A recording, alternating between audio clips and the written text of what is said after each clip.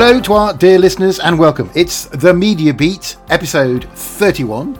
I am your host, Oliver Turnbull, and with me, as ever, is Maureen Claire. And she is the lead partner in the media practice of the oldest management consultancy firm in the world, Arthur D. Little. She knows everything media. She has had roles in media and she has consulted on media, and she now leads the practice for Arthur D. Little. And Claire Tavernier is her friend and my friend, but she's known Maureen a long time. They have had all sorts of associations in the past work-wise. Claire is a media commentator, but she still works in the industry. She has held a variety of very high-profile roles. And so who better to talk about the vagaries of the media industry and what's going on right now than these two ladies. Maureen, firstly, I'll say hello to you. Hello. Hello, Oliver. Hello, Claire. Hello, listeners. And hello, Claire. Hello, Oliver and Maureen and everybody. And Maureen's had a hard day yesterday, so she's been to see the Barbie movie, and that seems to have cheered her up, and she's again bounced back to her usual cheerful self this morning. So sorry you had a hard day, Maureen, but hopefully having a little bit of fun and digging down into the world of media is going to help maintain that mood that Barbie puts you in. Indeed it has. It was a hard day but productive day yesterday, and I took myself off to Everyman. And I sat there in a comfy chair watching Barbie. It was brilliant. Go Ken, go Ken. Yes, so absolutely amazing. Anyway, back to the real world. I'd like to talk a little. Do I talk yet, or do I just simply say hello? Oh, absolutely. I mean, the only thing that I'm going to add to this conversation is to say what you are about to talk about.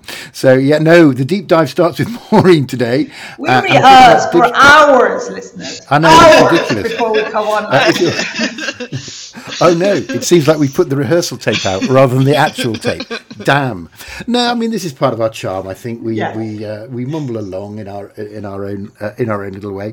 So what Maureen is just about to give us is a sort of overview of the digital advertising spend. I mean, everybody has a concept of what it means, but I think it's probably time for one of Maureen's legendary overviews and maybe diving a little bit into the issue. So digital advertising spend, Maureen, what is it? Is it recovering?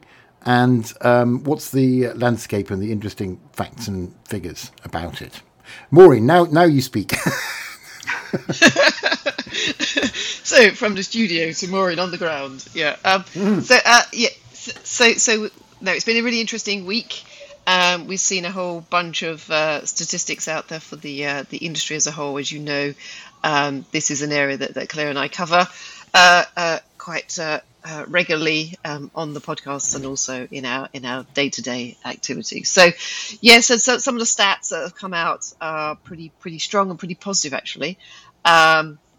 In terms of overall revenue growth in the advertising spend, as we've discussed before, we had forecast figures from the big global agencies that were to the tune of 8% reforecast down to 6%, but we're hovering back up there for digital advertising within the overall global spend at around 8%. So really quite encouraging. Those were the figures that came out in May time. So still a sizable market and some good growth. That said, it does paint a rather, let's say, misleading picture of really what's going on with the variety of players within that market. I'm not going to talk too much about that, and I know Claire will dig a little deeper into what the sort of idiosyncrasies of the ad market and the technology players that are serving those markets. But what we're seeing, and we read across traditional advertising and the digital ad spend, is a number of parties have come out with their figures, and it's strong in some parts and not so strong in others. So it's a real mixed bag.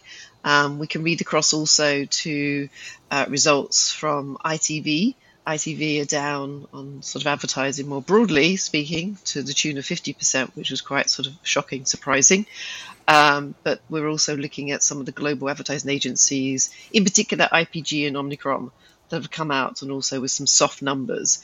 But there are a couple of others that are faring quite well. Publicis is one that's doing okay, as is WPP. So some really interesting things going on that we need to get under the bonnets, I should say, of. And again, I think Claire can talk to a little about that. But when you start to look at some of the stock performances of these businesses, you can see some really strong confidence coming back from the city and from the street in the US, supporting some of these major players. So all of the internet advertising companies, or some of the significant internet advertising companies, are up 10%, and some of the ad technology companies underpinning that are up about 7%, 8%. So some really good figures coming out across the 2 quarters against what we keep hearing as this sort of ad-driven recession that really isn't surfacing for the totality of the industry, but is surfacing for some, and some significant players are not seeing the fruits and the benefits of some of their hard-earned either innovation or efficiencies.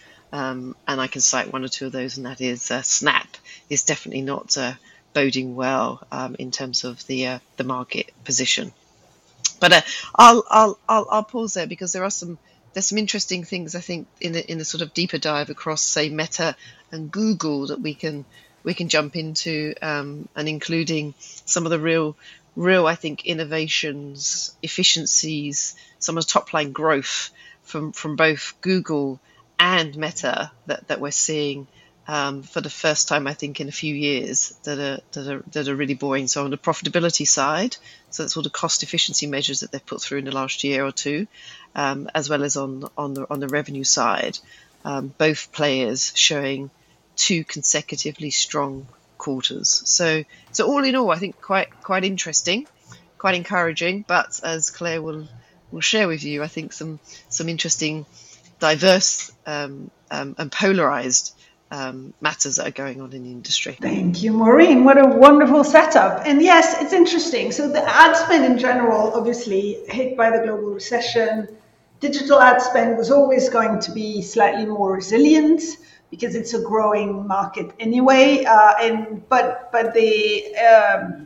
it is doing better than people were expecting, with annual growth rates in the region of 8%, predicted in the region of 8%, rather than the 6% that was sort of talked about earlier in the year. The interesting thing about digital ad spend, and just to be clear, digital advertising, that's any ad that you see on your computer or your mobile.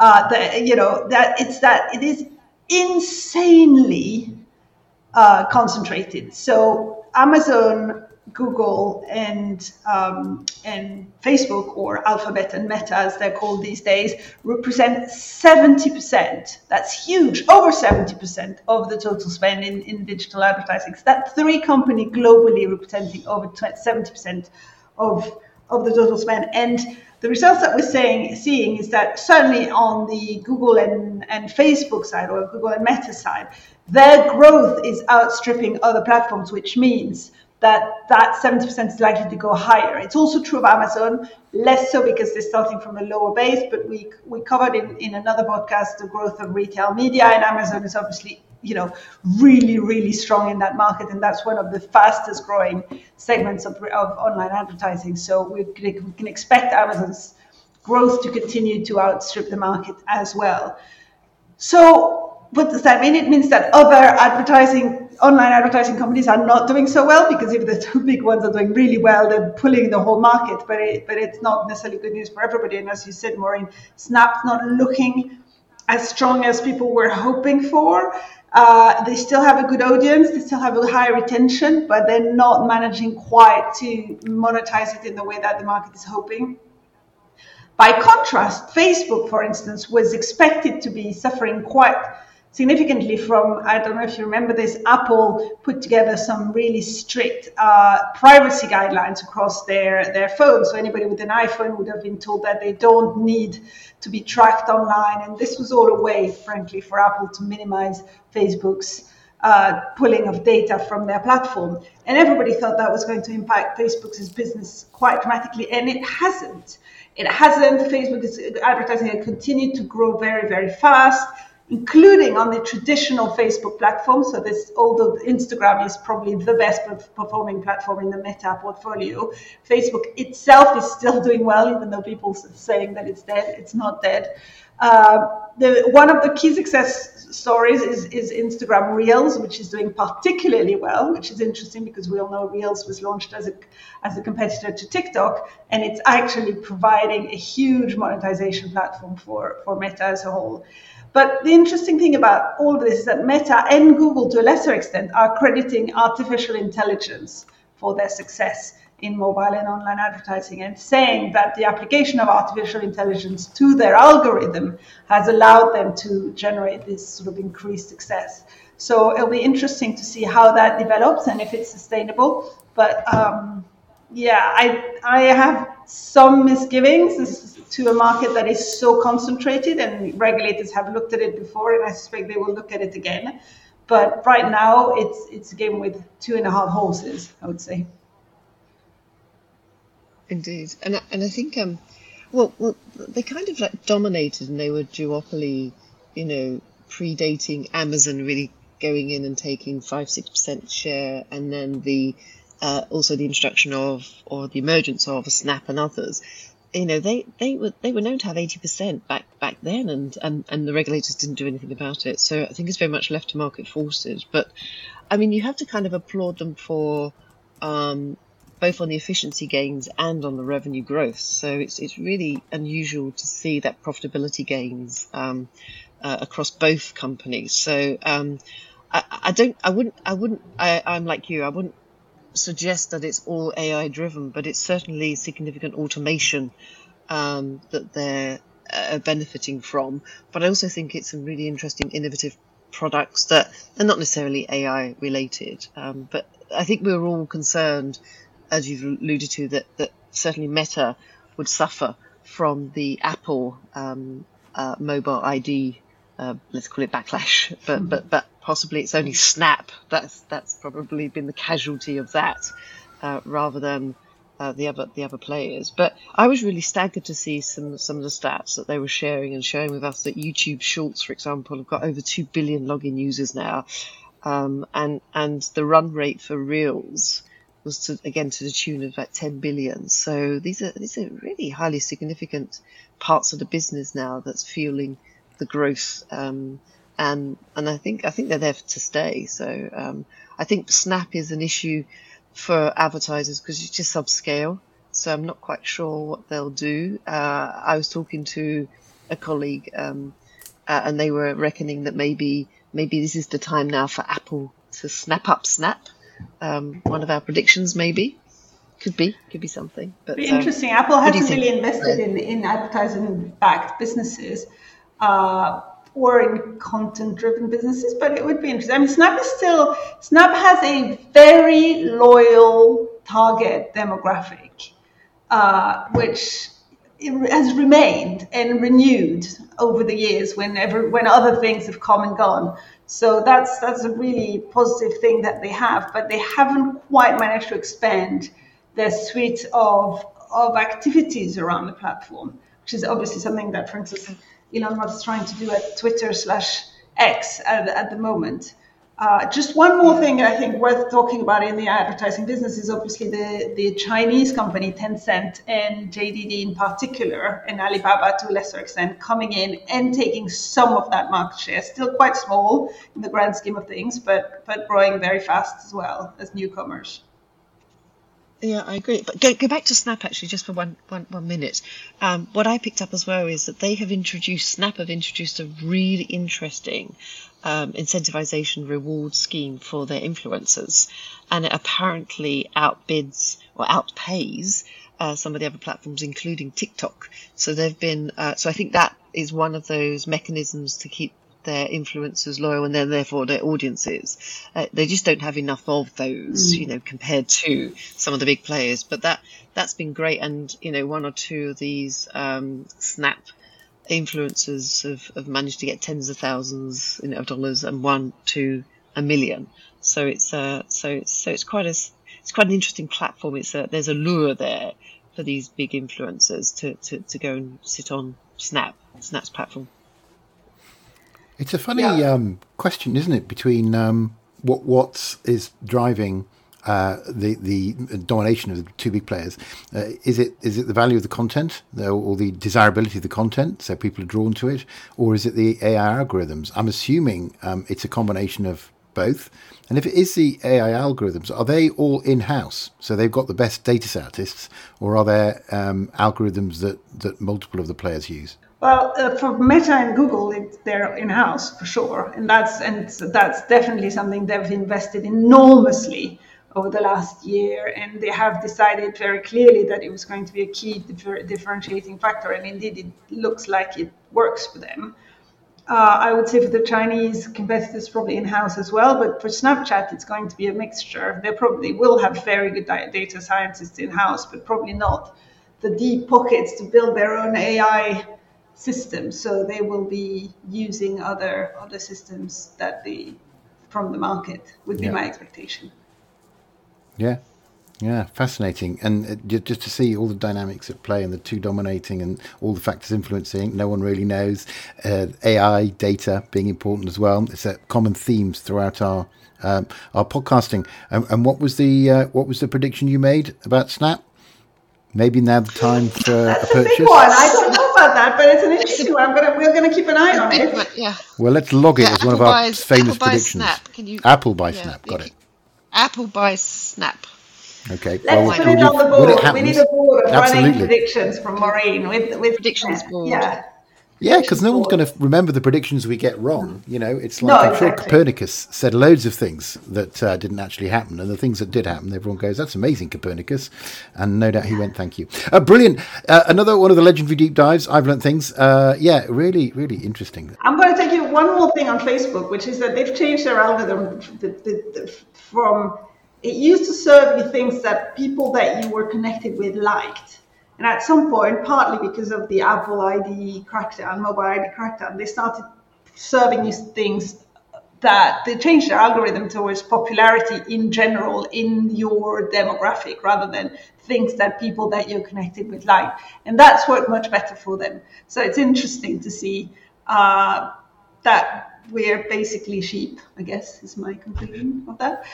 That the social network is less important than the sort of targeted advertising group you're part of. Oh no! So the fact that I'm friends with you guys is far less important than the fact that I'm friends with loads of other 50-year-old white gammons. Well, even if you're not friends with them, that's the point. You're still more similar to them. I am one. Yeah. This is exactly it. It seems that it's more relevant. The fact that you're a 50-year-old white man who likes music is more relevant than the fact that you're friends with us. Even though we're not friends on Facebook, maybe we should try just to see. Oh, yes. I mean, some people keep those two things very, very separate. Yes, a good point. So what you are is more important than whom you know. Maybe a summary in terms of... Yes, which is interesting from a company that builds itself on the basis of a social network and, the connection was very it's ironic, isn't it? Essence of the creation of Facebook, but it turns out in terms of monetization, not so much. So I think it's interesting. Yeah, it's a little bit like one of the sad facts of the internet is that when it came... It was like, oh, this is gonna make people understand each other better, and the opposite has happened. There's some horrible groups out there which are getting more and more extreme. Anyway, we have to move on. Thank you both. Great stuff. Digital advertising spend, a story that'll run and run, as I say. And talking of news, our next section, as ever, is In the News. Okay, Maureen, one of your favourite subjects rears its head. Let's not make any comment on his level of attraction. So, Bob Iger again has been doing things that have piqued your interest, Maureen. Do you want to start? It sounds almost like the plot of a TV series, but please tell us more. What's Big Bob been up to? So Big Bob, yes, Bob. He, as we know, Bob, we are, as Rowan Atkinson would say, Bob. As we know, we've been monitoring whether or not he's found his successor, because that's why he was ultimately brought back into Disney to spend 2 years looking for another successor. So we understand. I mean, he's created so much drama, not only with the backlash of various things he said in in press releases and interviews about the strikes and the writer strike and the actor strike. But it is known now that he's pulled in 2 alumni of Disney. That is Kevin Mayer and Tom Staggs, I think, who were in different parts of the Disney business, who left a few years back, and has now set up their own advisory firm called Candor, and they have specifically come in to help him, to advise him. And the speculation and the rumor here is that perhaps they will be his successor. So it's kind of fascinating that the 2 of them that are actually joined at the hip in this new venture are being brought in and could well be then therefore, competing against one another for the top job.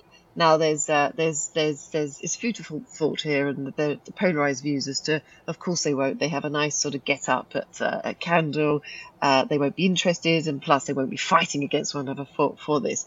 But it does bring to mind a couple of things and some interesting, drama as in Succession itself. But I know, Claire, you and I have some interest, and straight away we could see parallels with various other 2 people joined at the hips in our previous lives at various media companies. And I shan't steal your thunder of using that as an example. So, Claire, I mean, this whole Disney business is it's like each morning I get up and I look at something is in the news. Something is always in the news, something entertaining as well.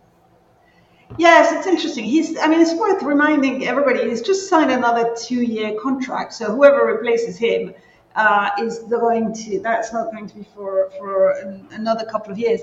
These 2 guys, what this reminds us of is, and I don't know if we'll put the name in it, but you might want to Google it, the 2 very famous Australian TV producer brothers who were hired, left, and rehired several times by several production companies, very often becoming CEOs at the same time. And this seems very like what just happened there. These 2 guys, Kevin Mayer in particular, was seen as a potential CEO candidate, didn't get the job, left with his friend, set up another company, and now is coming back to potentially be in the running again. And, it's,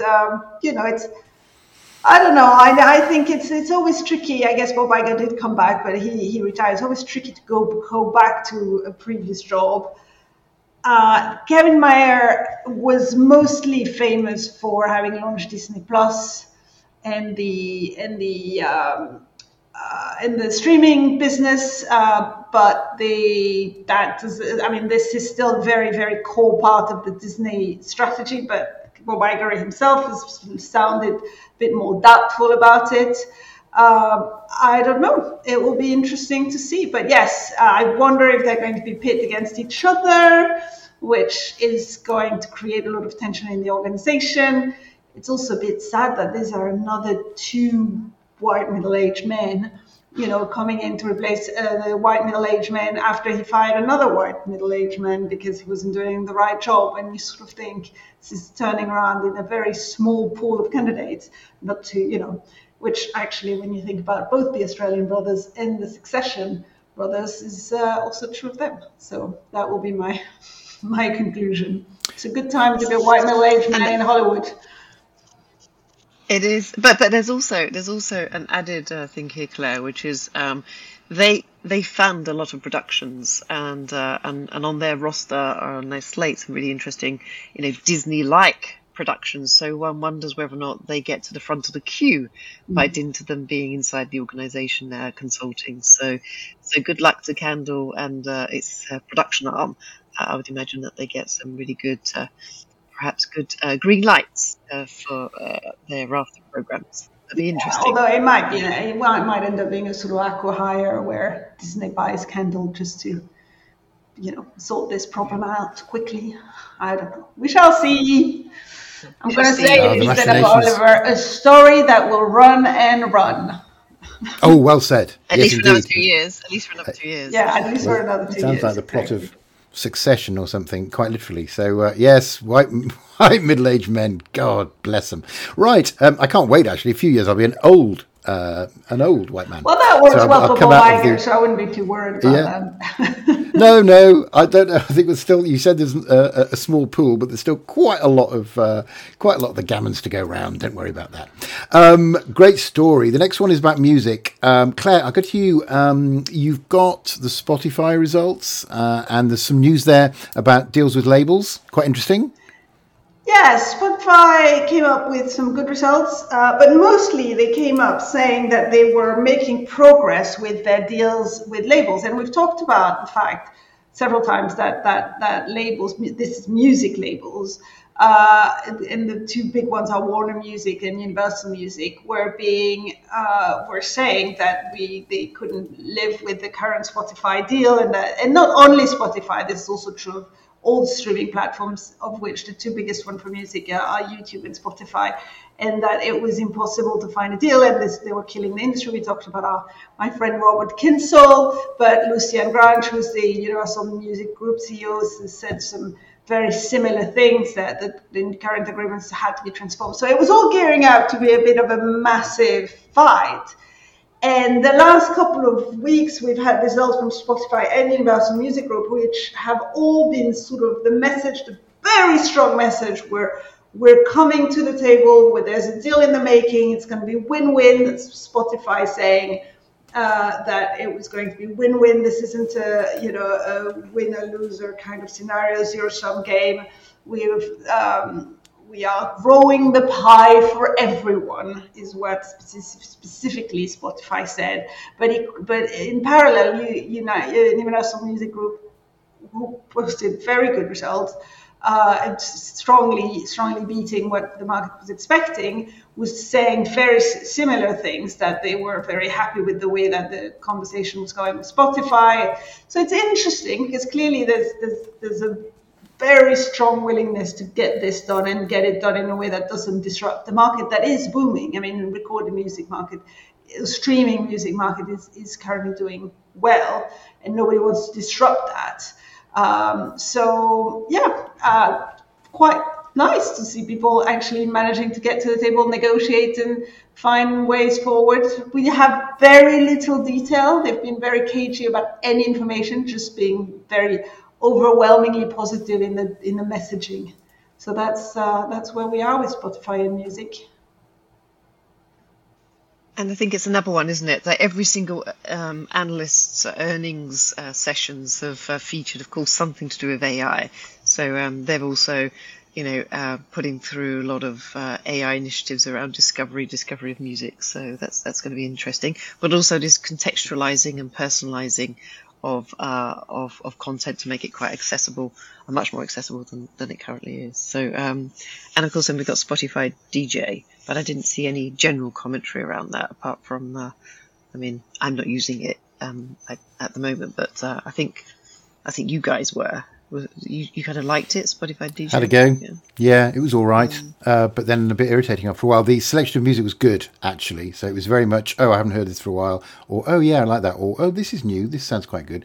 But the DJ himself I could have done without, I think. Claire, what did you feel? I wasn't a huge fan, to be honest. I quite like the sort of curated playlist. I don't actually need the DJ to talk me through it, but, we'll see. Maybe it'll work. Maybe I'm just too old.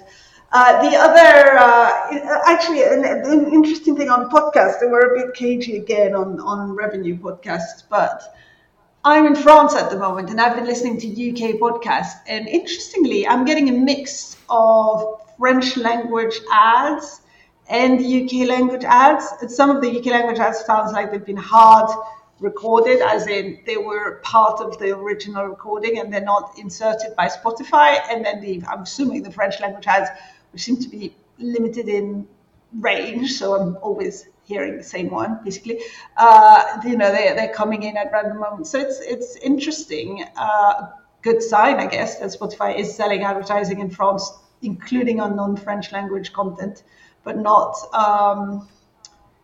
yet demonstration of strength on the podcast advertising front, I would say. Good, thank you. No, that's good stuff. Love my Spotify. It's a place for music and my podcast. Let's move on. Yes, Maureen, back to you. You've spotted something going on with Netflix and their renegotiating of the deal with Microsoft. What's the deal there, Maureen? Oh yeah, so another one that we're keenly following, as that's on the board for Microsoft will eventually buy Netflix. Is still my prediction. But that said, at the moment they are perhaps they're not the best of friends. But as they come to the negotiating table, as you'll all recall, when Netflix decided to go down the AVOD route. It chose or selected Microsoft as its partner to support it with its advertising tier. So that's a lower level $6.99 or something subscription package would be supported by ads. Well, we saw in the first quarter that Netflix wasn't really able to meet its numbers in terms of getting the volume of activity or users signing up to that package. And two things happened there. One was the sort of giving the money back to the advertisers, or indeed giving it credit notes to carry it forward for the next subsequent quarters. So advertisers still staying close to Netflix, but Netflix still not hitting the numbers that that everyone had thought that it could hit. So as part of that, it's deciding to renegotiate with Microsoft the original deal to try and get the revenue guarantees underpinning this advertising a lot lower. Effectively, they're in the midst of doing that. There were interesting sort of industry commentators, which I think both Claire and I support in their assertions, saying it's a bit cheeky, isn't it? You know, you're not doing your job very well, so you're blaming this on your tools. You know, poor Microsoft shouldn't be, told to sort of sharpen its pencil for something which it has no control over. So it's going to be interesting to see how that pans out. But it is starting to look like when we were questioning Disney's approach last year as to how it comes out with its AVOD model or advertising funded subscription model, and went down the let me increase my prices for my basic tier.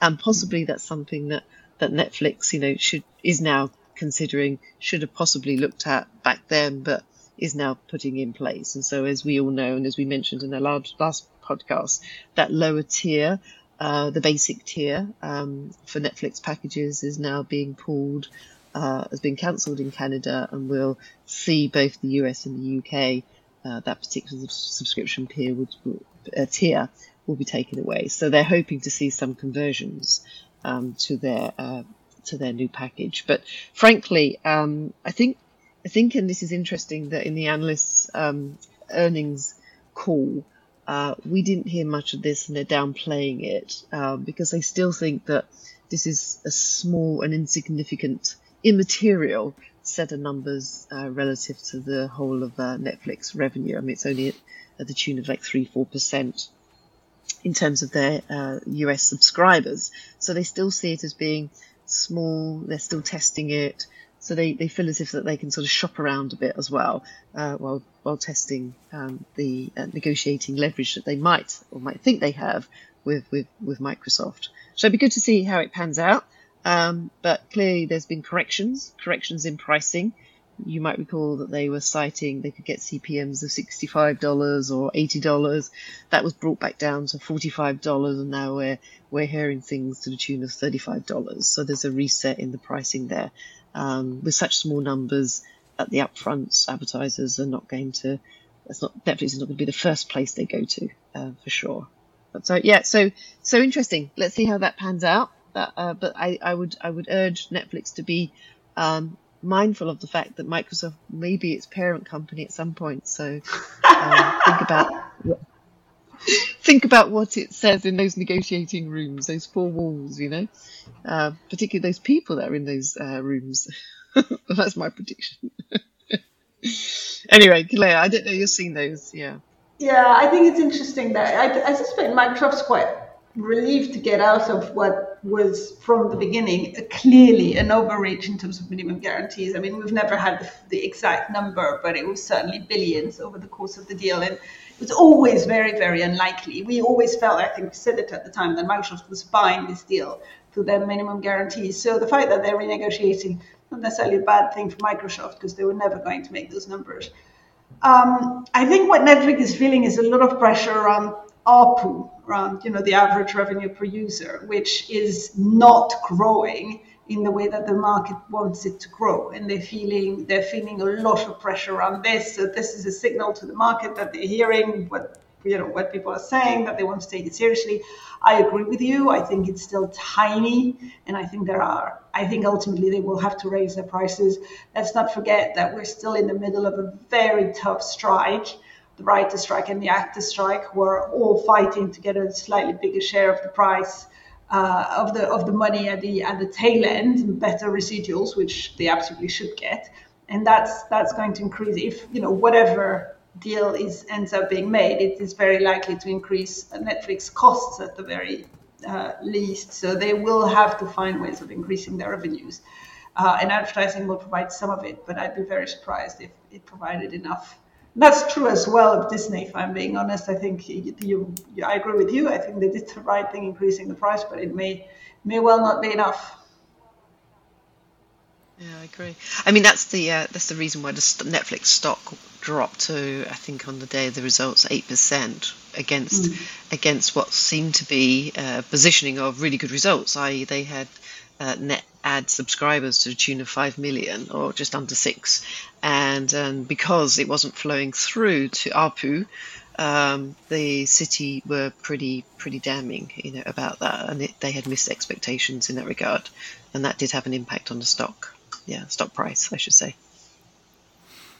Okay, thank you. Moving on to our last story, and it's back to you, Claire. So we wanted to talk a little bit about DEI, diversity, equity, inclusion, for those people who have been asleep for the last 2 or 3 years.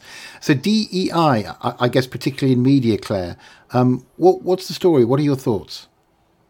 Well, I mean, I thought it would be interesting to put this out there because there've been 2 recent media reports, or a slew of media reports, some in the US and some in the UK.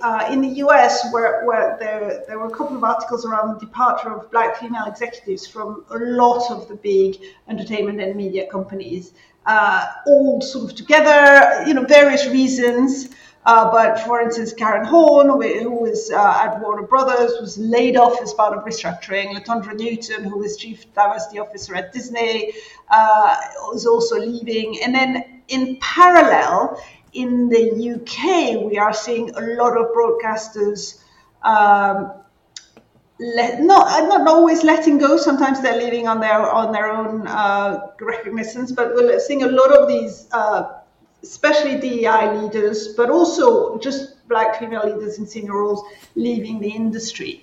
And it does feel like perhaps there's been a big push to hire around, the Me Too movement and George Floyd, etc. And that in a tough economic environment, things are suddenly going back to what is probably more the norm. And what the norm is in media is slightly less diverse than you might want to think when you think about media as a progressive, liberal, open community. So in 2020, for instance, the UCLA study found that 92% of the chairs of CEO of the major studios were white and 68% were men. And if you look at all senior executives, you have 93% are held by white people and 80% are held by men. So while we have some very, very strong female leaders in the media industry, and actually I think in the UK perhaps a slightly better balance of gender, it still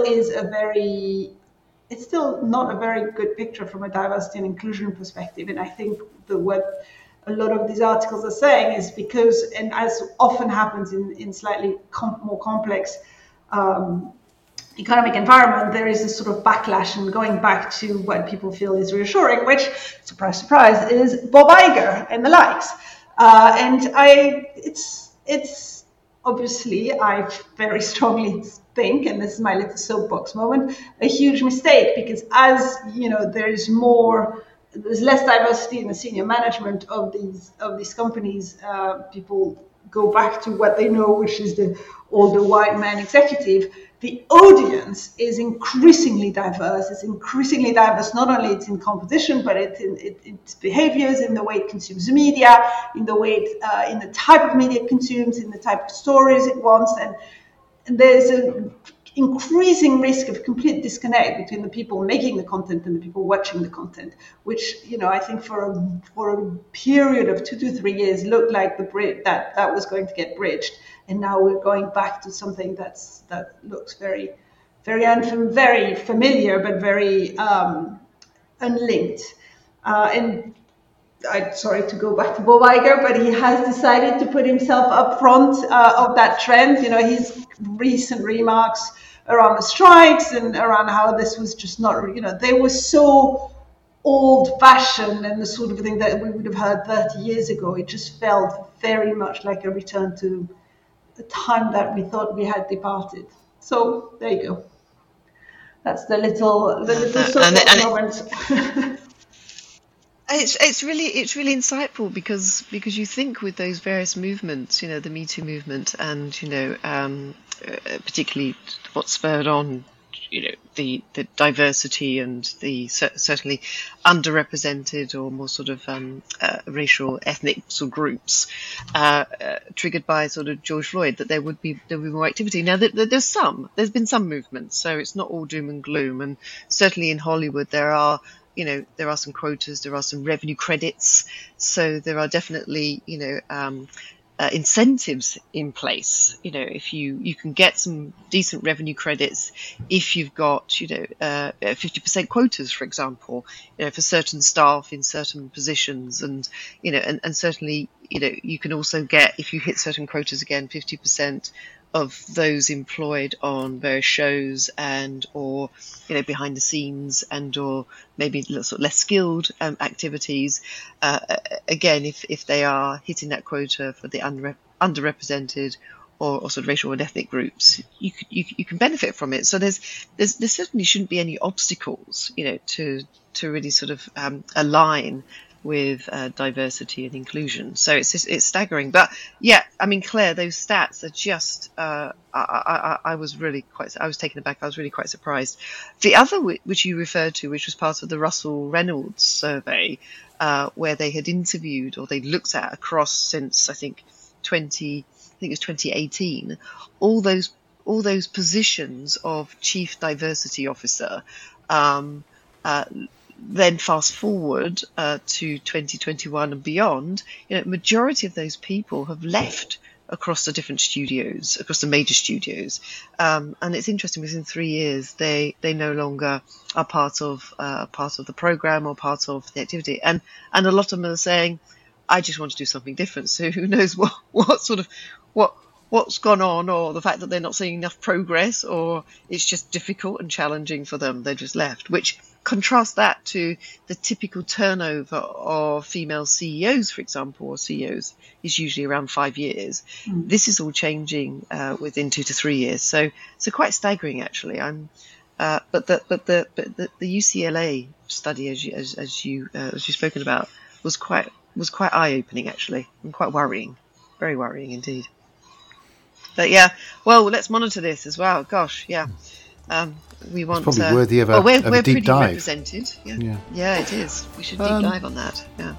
Certainly, in some ways we are. I mean, the diversity issue, I guess, is affecting every company, so it's a bit downbeat, but we can monitor this situation. And I remember that podcast that you both did on diversity and inclusion for Arthur D. Little, and it did contain some practical steps that you felt, particularly Claire, as it's a particular interest of yours, that we could make. It's maybe something we should revisit at some point, but something that everybody, all of us, should be passionate about, even those who have traditionally benefited from a lack of inclusion of other representative groups. Thank you so much for that, and it concludes in the news. Okay, well, I can't believe it, but we are short of time yet again. So lightning fast has to be just that, both lightning and fast, but we can do it. But there's a few things that we cannot avoid on lightning fast. Remember your podmojis. Remember your props. I thought Claire was reaching out for something, and she has. And a little thing comes up, an animal. It's probably a fox. I don't know if that represents Fox News. It is a fox. No, it's not Fox. Oh, it's lovely. It's a cowfox. It's not a cow. Oh, it's far more cute than Fox News. Yeah. Although I don't have any. I don't have any political affiliations. Of course, I'm perfectly neutral, but he's very cute. Now, Maureen's disappeared completely, so she's either just got bored or she's dragging something in. Oh, a penguin. Oh, 2 penguins. Oh, they're adorable.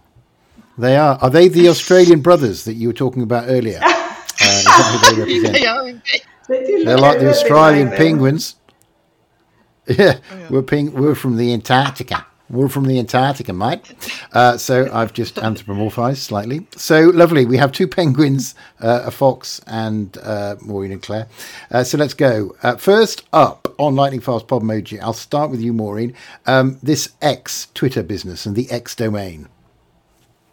Well, the X has no X factor at all. The most hilarious thing about X is, and as we all know, Twitter has renamed, or Elon Musk has renamed his company from Twitter to X, is that he can't own the trademark. He can't buy the trademark because the trademark X is owned by Mark Zuckerberg.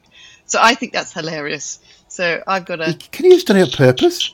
As a flying, unusually, penguin there. How can he not have done his due diligence? Isn't that the first thing you ask? Claire, where are you on this?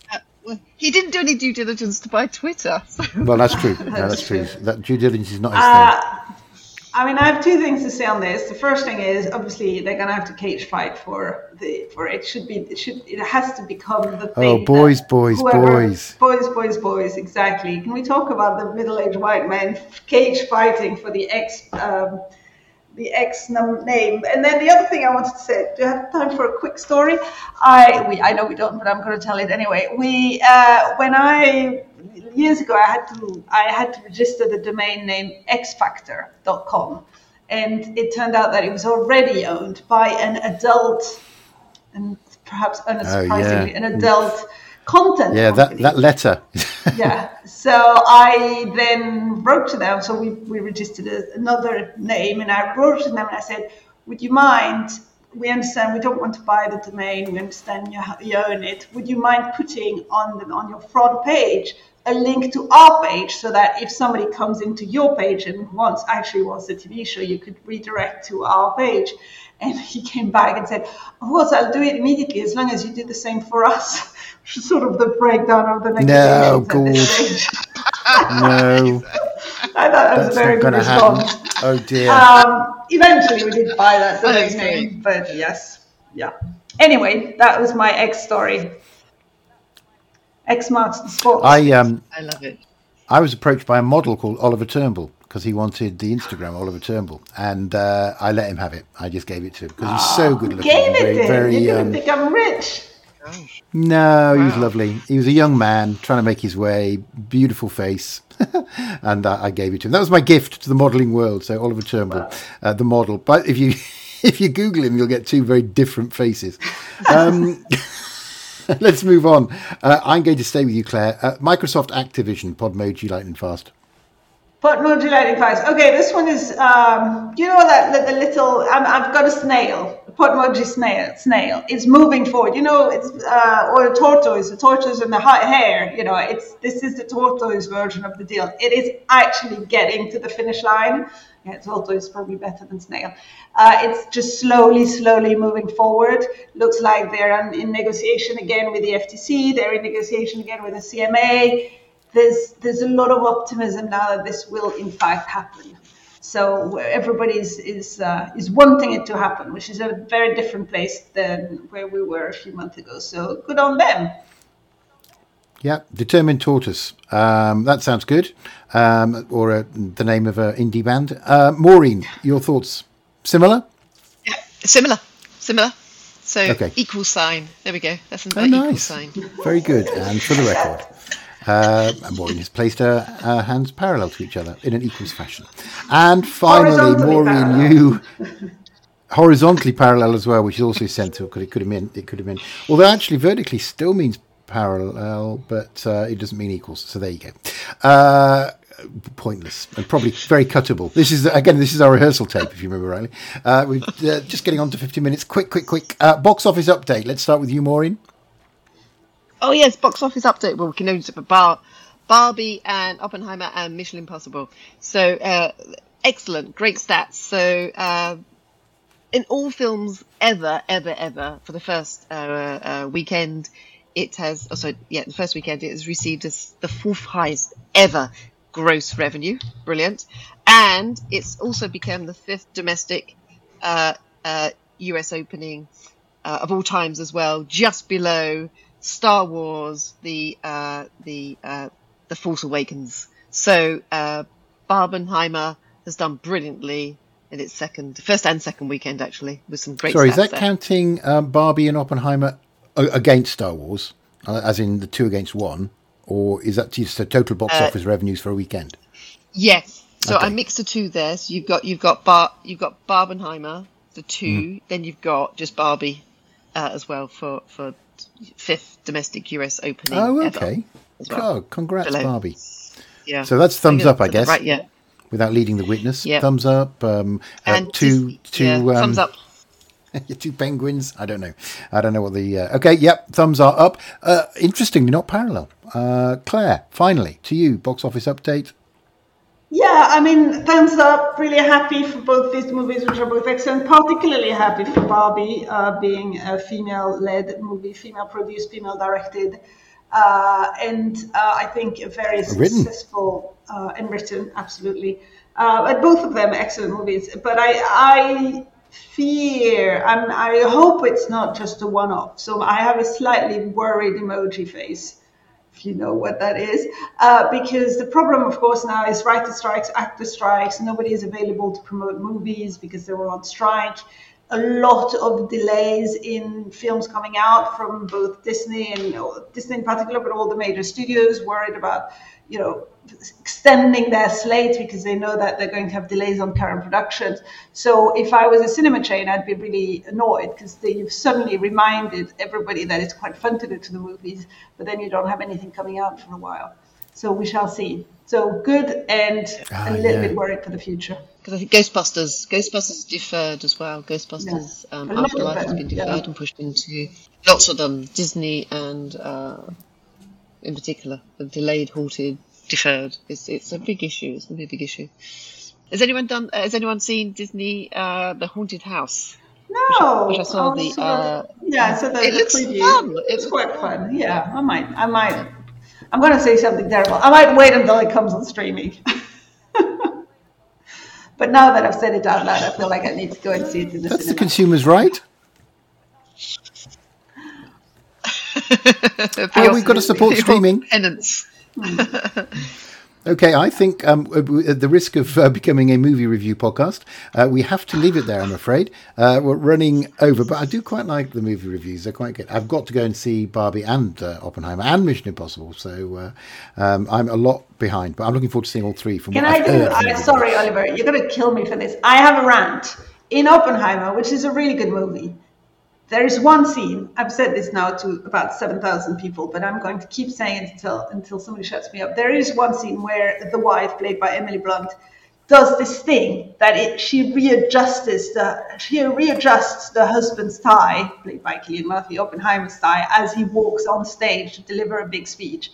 And I feel like I've seen this scene, the wife readjusting the tie of the husband before his historical moment, as she then slowly fades into the background, looking after kids and never to be seen again, so many times. And who has ever done this? Oliver, has your wife ever adjusted your tie for you? Absolutely not. She said you look terrible, and that's it. Sort yourself out, but never actually helped me mechanically. It's such a cliche, and it's a movie that doesn't have a lot of cliches, but that scene made me physically sick. So I'm instigating, backlash against this tie adjusting scene. Boycott of tie adjusting scenes going forward. Yeah.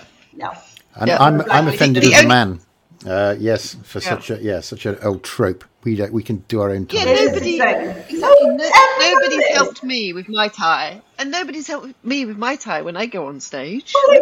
And you always look wonderful. Yeah, I used to wear ties a lot. And on that note, and on that bombshell, that Claire adjusts her own smalls, my mother would call them. I love that quote. So we probably won't promote the podcast with that, actually. No one adjusts my bra. Claire Tavernier, 2023. That's a great name. Oh, I feel like we should do that. Excellent. All right, well, I'm glad we agreed. No more tie. Yeah, I think yes. Let's all take some deep breaths. That was good. That was an excellent rant. I think, actually, Claire's rant might become a feature on the podcast. Claire's rant. I'm being French. I can definitely come up with one for each podcast. That should not be a problem for me. Yeah.